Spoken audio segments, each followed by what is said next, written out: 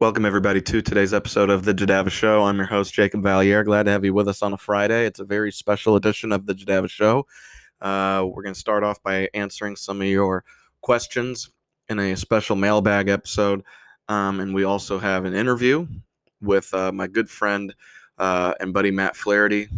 Me and Flaherty have known each other since high school. We've been best friends for about 7 years now, and he'll be on the show later to talk a little bit about some Conor McGregor and Washington football team. And then after that, we will predict this week of the NFL season.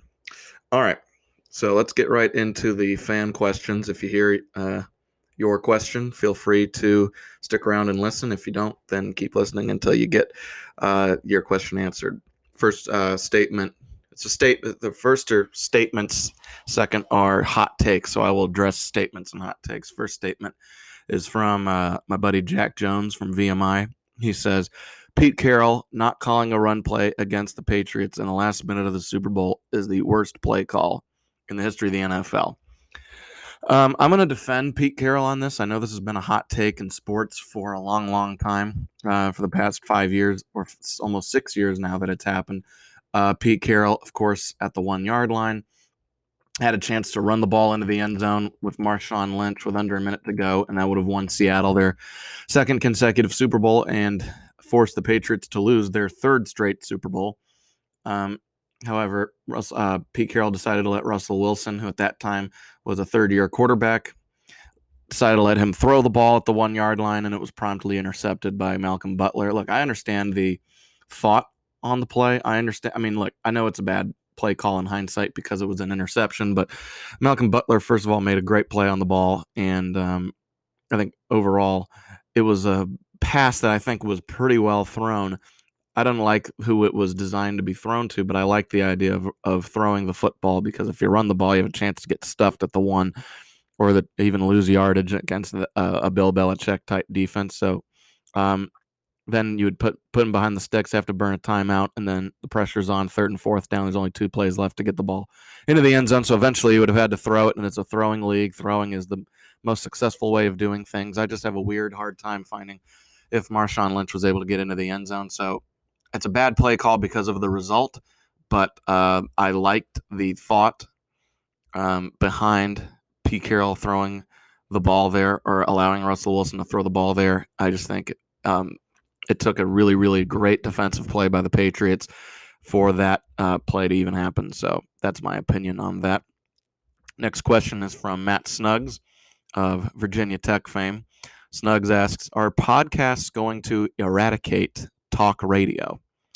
Well, I sure hope they do, because if they don't, then first of all, I would like this podcast to eradicate talk radio single-handedly. I mean, it's pretty much unlikely, but that would be pretty cool. I don't know. Podcasts are becoming much more popular in this day and age. You know, everybody likes to create podcasts or tune in and subscribe to podcasts. So I do like that. I think podcasts are trending up. Talk radio is still very, very prominent. I believe we can live in a world where both can coexist.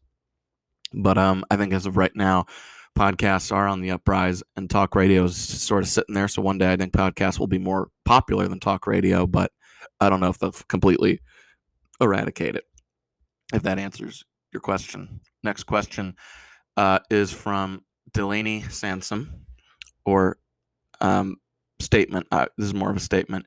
Wiener Schnitzel doesn't actually sell Wiener Schnitzels. Now, that is very shocking because I would have thought that something called Wiener Schnitzel would sell something like Wiener Schnitzel. So let's start off by, first of all, I know it's a funny word. What is the definition of Wiener Schnitzel? First of all, it's originated from Switzerland. It's a type of schnitzel made of a thin breaded pan-fried veal cutlet. That's according to Wikipedia. So what's a schnitzel? Schnitzel is a thin slice of meat, like cheese, sort of fried in fat, and the meat is usually thinned by pounding with a meat tenderizer. That is also according to Wikipedia. So, I mean, I'm really not going to answer the question because I don't really know if it's not a question. It's more of a statement. So I'm going to make the statement on the airwaves here, and I'm going to break everybody's mind on this one. Wiener Schnitzel doesn't actually sell Wiener Schnitzels. I hate to break it to everybody, but that is the fact of the matter. Next question is from Claire Edwards, the love of my life, also known as. Claire asks, can you celebrate Christmas before Thanksgiving? I think it's a good question because you do hear a lot of people that put up their Christmas trees right after Halloween, that choose to start listening to Christmas music after Halloween. I know for my girlfriend Claire, who asks this question specifically, she's already put up her Christmas tree, her and her roommate, and they're already decorated for Christmas. So I guess you think that you can decorate before. I think you can. I think it's an appropriate time as the weather starts getting a little bit colder. I associate cold fall weather with Christmas, and as soon as Thanksgiving's over, I mean, my family usually doesn't put up the Christmas tree until a few days after Thanksgiving, and I'm assuming that won't change this year. So, I mean, yeah, I do think that you could put the Christmas tree up. You could start listening to Christmas music. You can start celebrating and wearing ugly Christmas sweaters all you want before Thanksgiving, because I think it's all around. It's just a very nice time for the holidays, and overall, I think it's just appropriate. So you do you. I'm not going to tell you what to do, but I think you can celebrate Christmas before Thanksgiving. So thanks for the question, Claire. Next question, or next hot take, is from Cam Conglos of Sharp Top Cove ropes fame. Thank you for the question, Cam. Miss you, brother. The question, or the statement, is Washington football team is a great name for a football team. Now, it's funny. Since they became the Washington football team back in July, I have sort of gone back and forth. Like, do I like this name? Do I not like this name? I think the general consensus right now is I think the name is starting to grow on me, although I would love to have an actual mascot. But I think there is become something unique about the Washington football team that is, it's something we've never seen in the history of the NFL. And I mean, look, I don't know what the new name will be if there is one, but I think you got a point, Cam. I think that this name is starting to grow on me, and I think I'm starting to like it a little bit more than I previously might have thought. So it is a good name for a football team. If in a perfect world, I would probably rather have a new name like Red Tails, Red Wolves, something like that, or the Warriors, like an actual mascot to have. But overall, Washington football team is not the worst thing in the history of the world. Okay. All right. Next hot take is from TJ Vaught of Central Virginia Young Life fame. TJ asks, says Nickelback doesn't deserve most of the hate they get. Now, I completely agree with this statement. Nickelback, well, first of all, Nickelback really has one song that you've heard, and it's Photograph. And I've heard that song, and I really don't see why people hate that song or people hate Nickelback. I think they got an interesting sound. I think it was appropriate for the early 2000s. I mean, they were right up there with, guys like Linkin Park. Nickelback had a unique sound that was just, par for the course back in 2001, 2002. And I think their music, I think people hate Nickelback because the media sort of tells them to hate Nickelback. That's just my personal stance on it. You could have a very personal vendetta against Nickelback, but I personally think that they have an interesting grunge sound. They got some good songs, and overall, people hate them because they've been told to hate them. Okay, all right, and my last one here is from Nora Fiorita, the Queen of Sharp Top Cove herself, of Wisconsin fame. Queen Nora asks, says she would rather have a McDouble than a Chick-fil-A sandwich. Very interesting. That is okay. Now that's a statement that I don't think I've ever heard anyone say. Chick-fil-A is a generally more well thought of and less criticized fast food restaurant than McDonald's is. I've heard some people that do like McDonald's, but I've just never heard someone that likes a McDouble over a typical number one Chick-fil-A sandwich. I've personally never had a McDouble, but I have had a Chick-fil-A sandwich, and let me just say, it is amazing.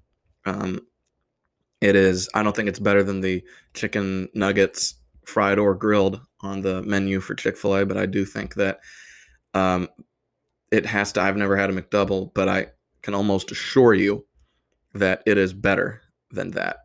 So that is a very hot take. Maybe I'll put that as a poll on my Instagram post for this episode.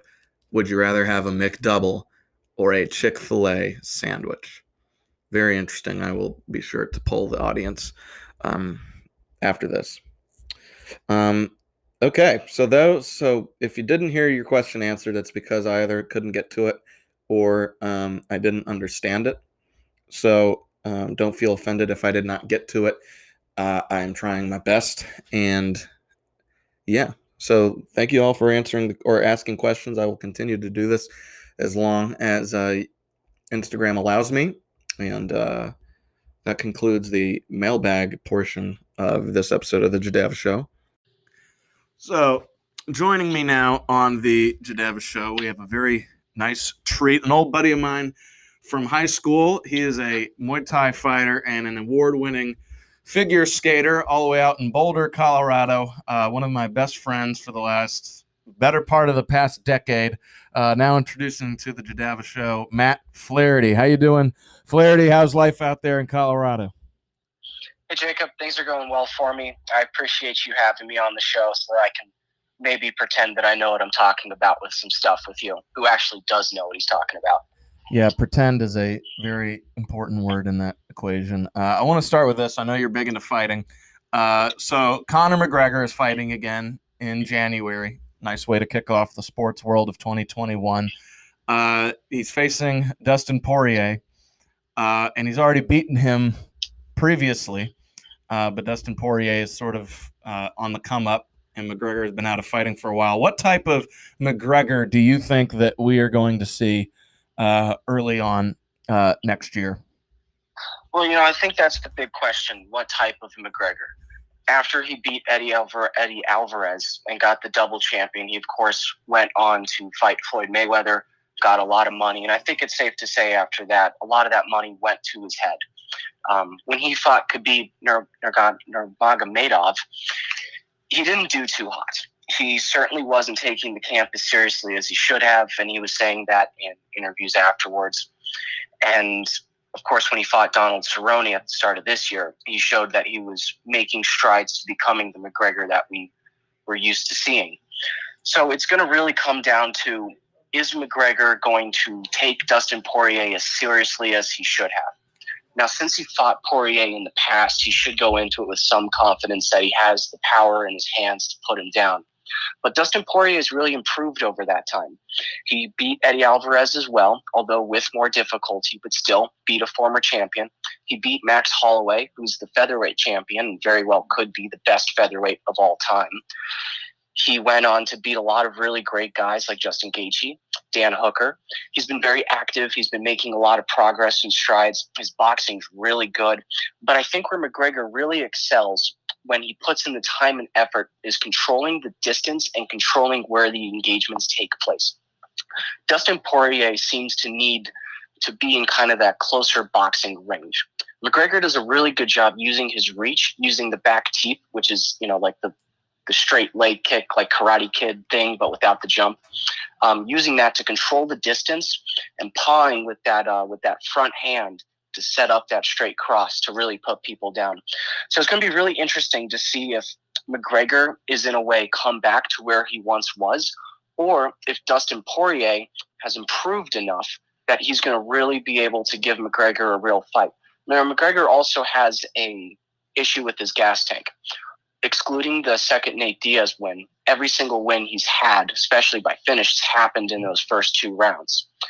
So if Dustin Poirier can outlast that storm in the first two rounds and take him into those deeper waters, I believe that Dustin's going to have the cardio conditioning to probably win that fight, maybe in a decision, very possibly in a finish.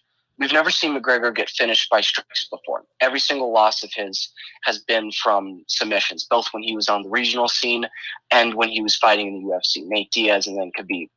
So it'll be interesting to see how McGregor kind of deals with that. I mean, the main thing he needs to do if he wants to win this fight is to control the distance and to place the shots where he needs to place them. He knows very well that it's not so much about power, it's more about the speed of the strike, controlling the distance, and making sure he's hitting at the bottom of the chin to really maximize the damage on Dustin. Dustin needs to be able to close the distance, maybe get into more of a clinch type of fight where the boxing is going to be more of that close, sturdy boxing, kind of based off of that clinch, break the clinch, do some dirty boxing, and then re-engage in that clinch, not giving McGregor the chance to really control the distance. But again, that's what McGregor's good at. He's really good at taking guys that prefer to box kind of up close and keeping them at a distance and making the fight his. And it's going to really come down to who's able to take control of the fight within that first round and set the pace for everything. It should be a great fight. Yeah, at this point, between the two of them, who would you really view as the favorite, as we're still a couple of months out from this fight? Who would you view right now as the favorite? Right now, I think McGregor is the favorite, but really, that's just the Vegas odds, and there's a lot of people from Ireland that will bet on McGregor regardless of who he's fighting. Really, the favorite right now should be Dustin Poirier. He's more active. He's proven himself against great competition, and I think that really plays a role into things. Ring rust really is a thing. The more comfortable you are, the more loose you are going into that fight, stepping into that ring, the better you're going to do. McGregor hasn't fought in a year, but of course, he's proven that he excels under the spotlight. I really think this is kind of a pick'em. I wouldn't be surprised either way to see Dustin Poirier win or to see McGregor win, but just looking at the way that things have been over the last 2 years, I'm inclined to say that Dustin Poirier has the better shot of winning this fight. However, McGregor has proven that the odds don't really affect him. The pressure doesn't affect him, but it's close. I would lean 52% Poirier, 48 McGregor, but we'll see how things play out over the next 2 months, 2.5 months. Well, those are very tight odds. It'll be interesting to see the lead up to that fight. I would be remiss if I didn't get you out of here without talking about the Washington football team, formerly known as the Redskins, the team of our youth, the team right down the street, growing up in Ashburn.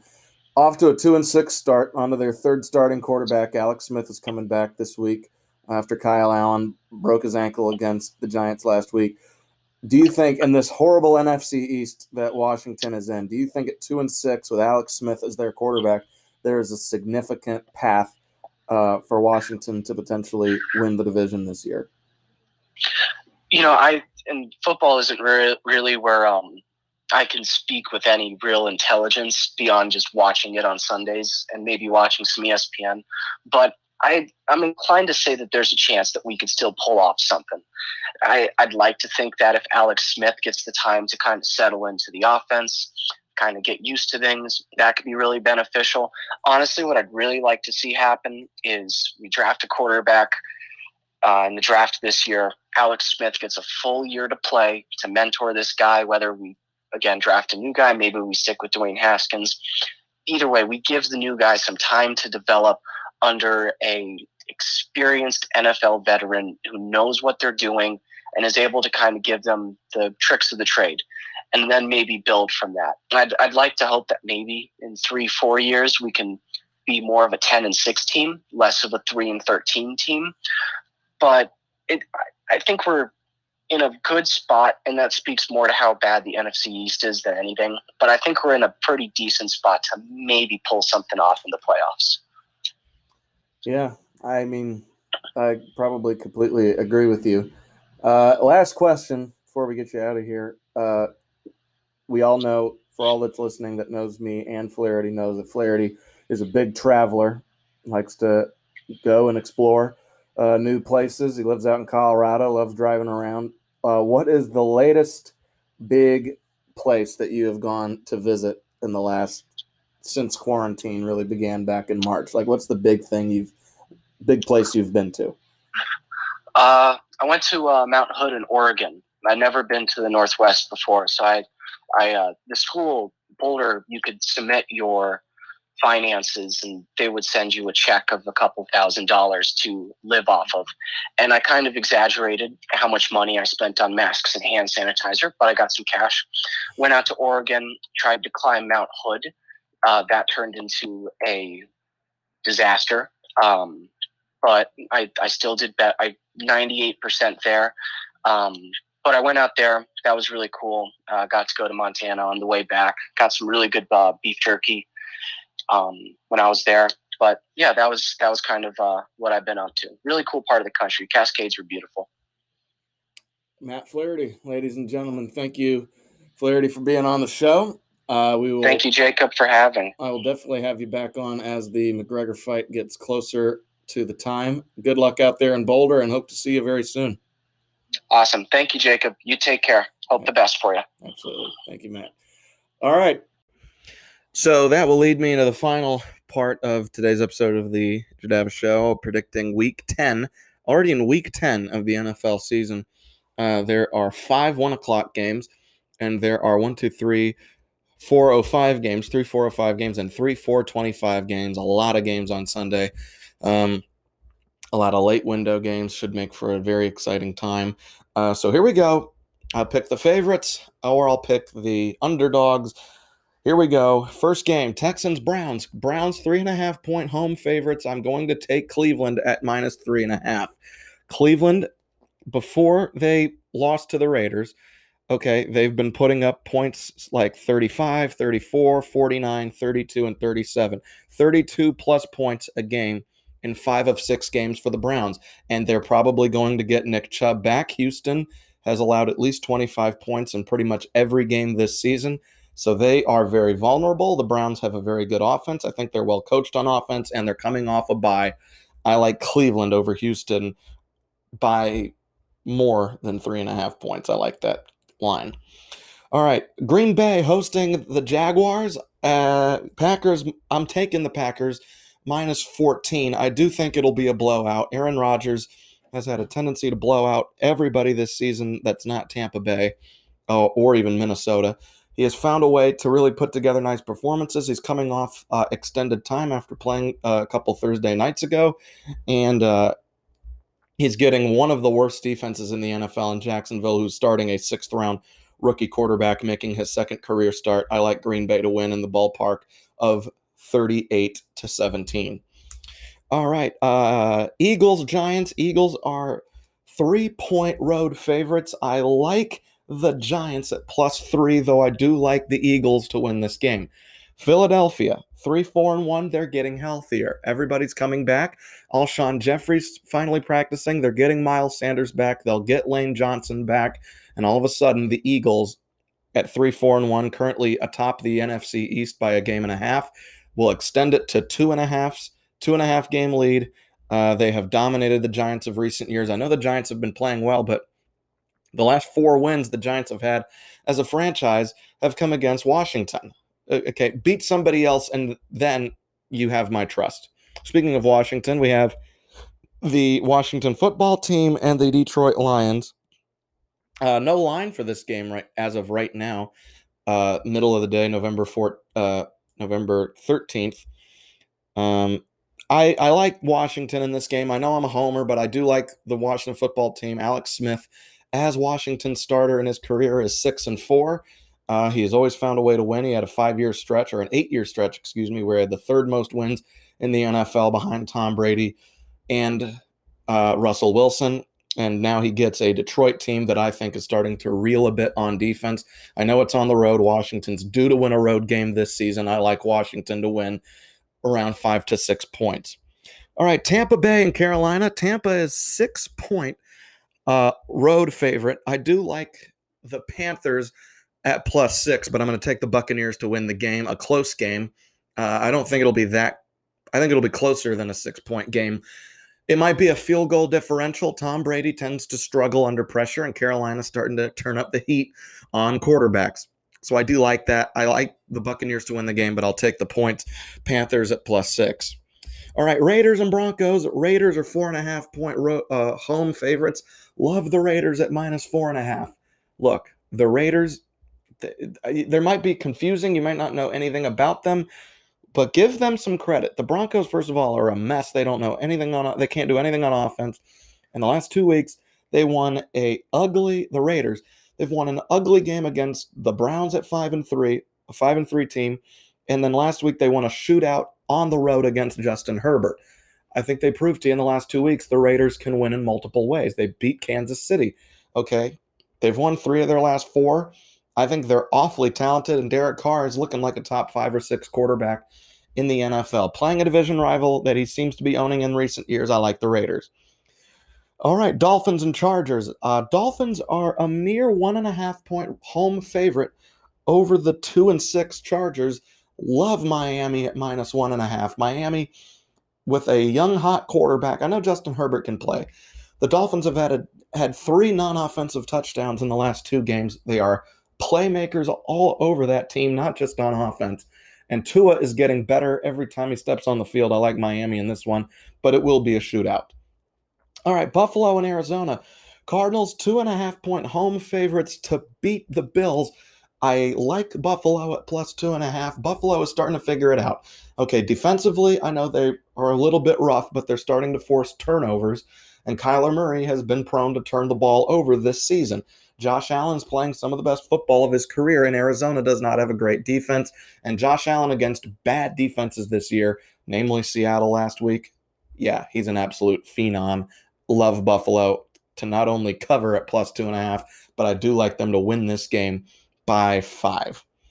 All right, Seattle and the Rams. The Rams are 1.5-point home favorites over Seattle. They give the home team automatically -3. So this really is an indictment on the Rams. I'm not touching this game in terms of the line, but I do like Seattle to end up winning. I think the Seahawks are just too powerful on offense to overcome their all-time bad defense. They're like the 2018 Chiefs. Generational quarterback, all sorts of weapons, great running game, great coaches. They just can't do anything on defense. They're exactly like the 2018 Chiefs that ended up losing in overtime of the AFC Championship. Maybe that's what Seattle's headed for, but they're very talented. It just doesn't seem to be working right now.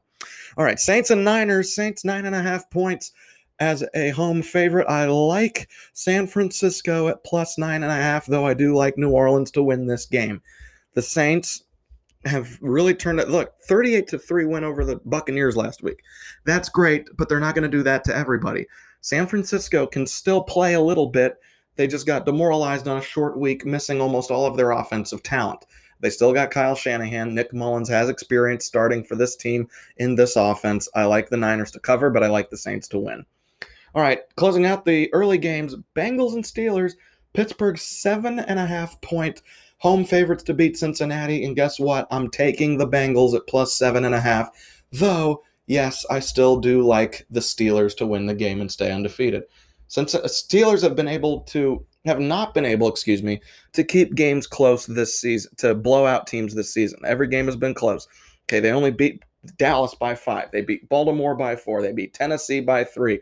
But Philadelphia by 9. They beat the Houston by 7. They beat Denver by 5, and they only beat the Giants by 10.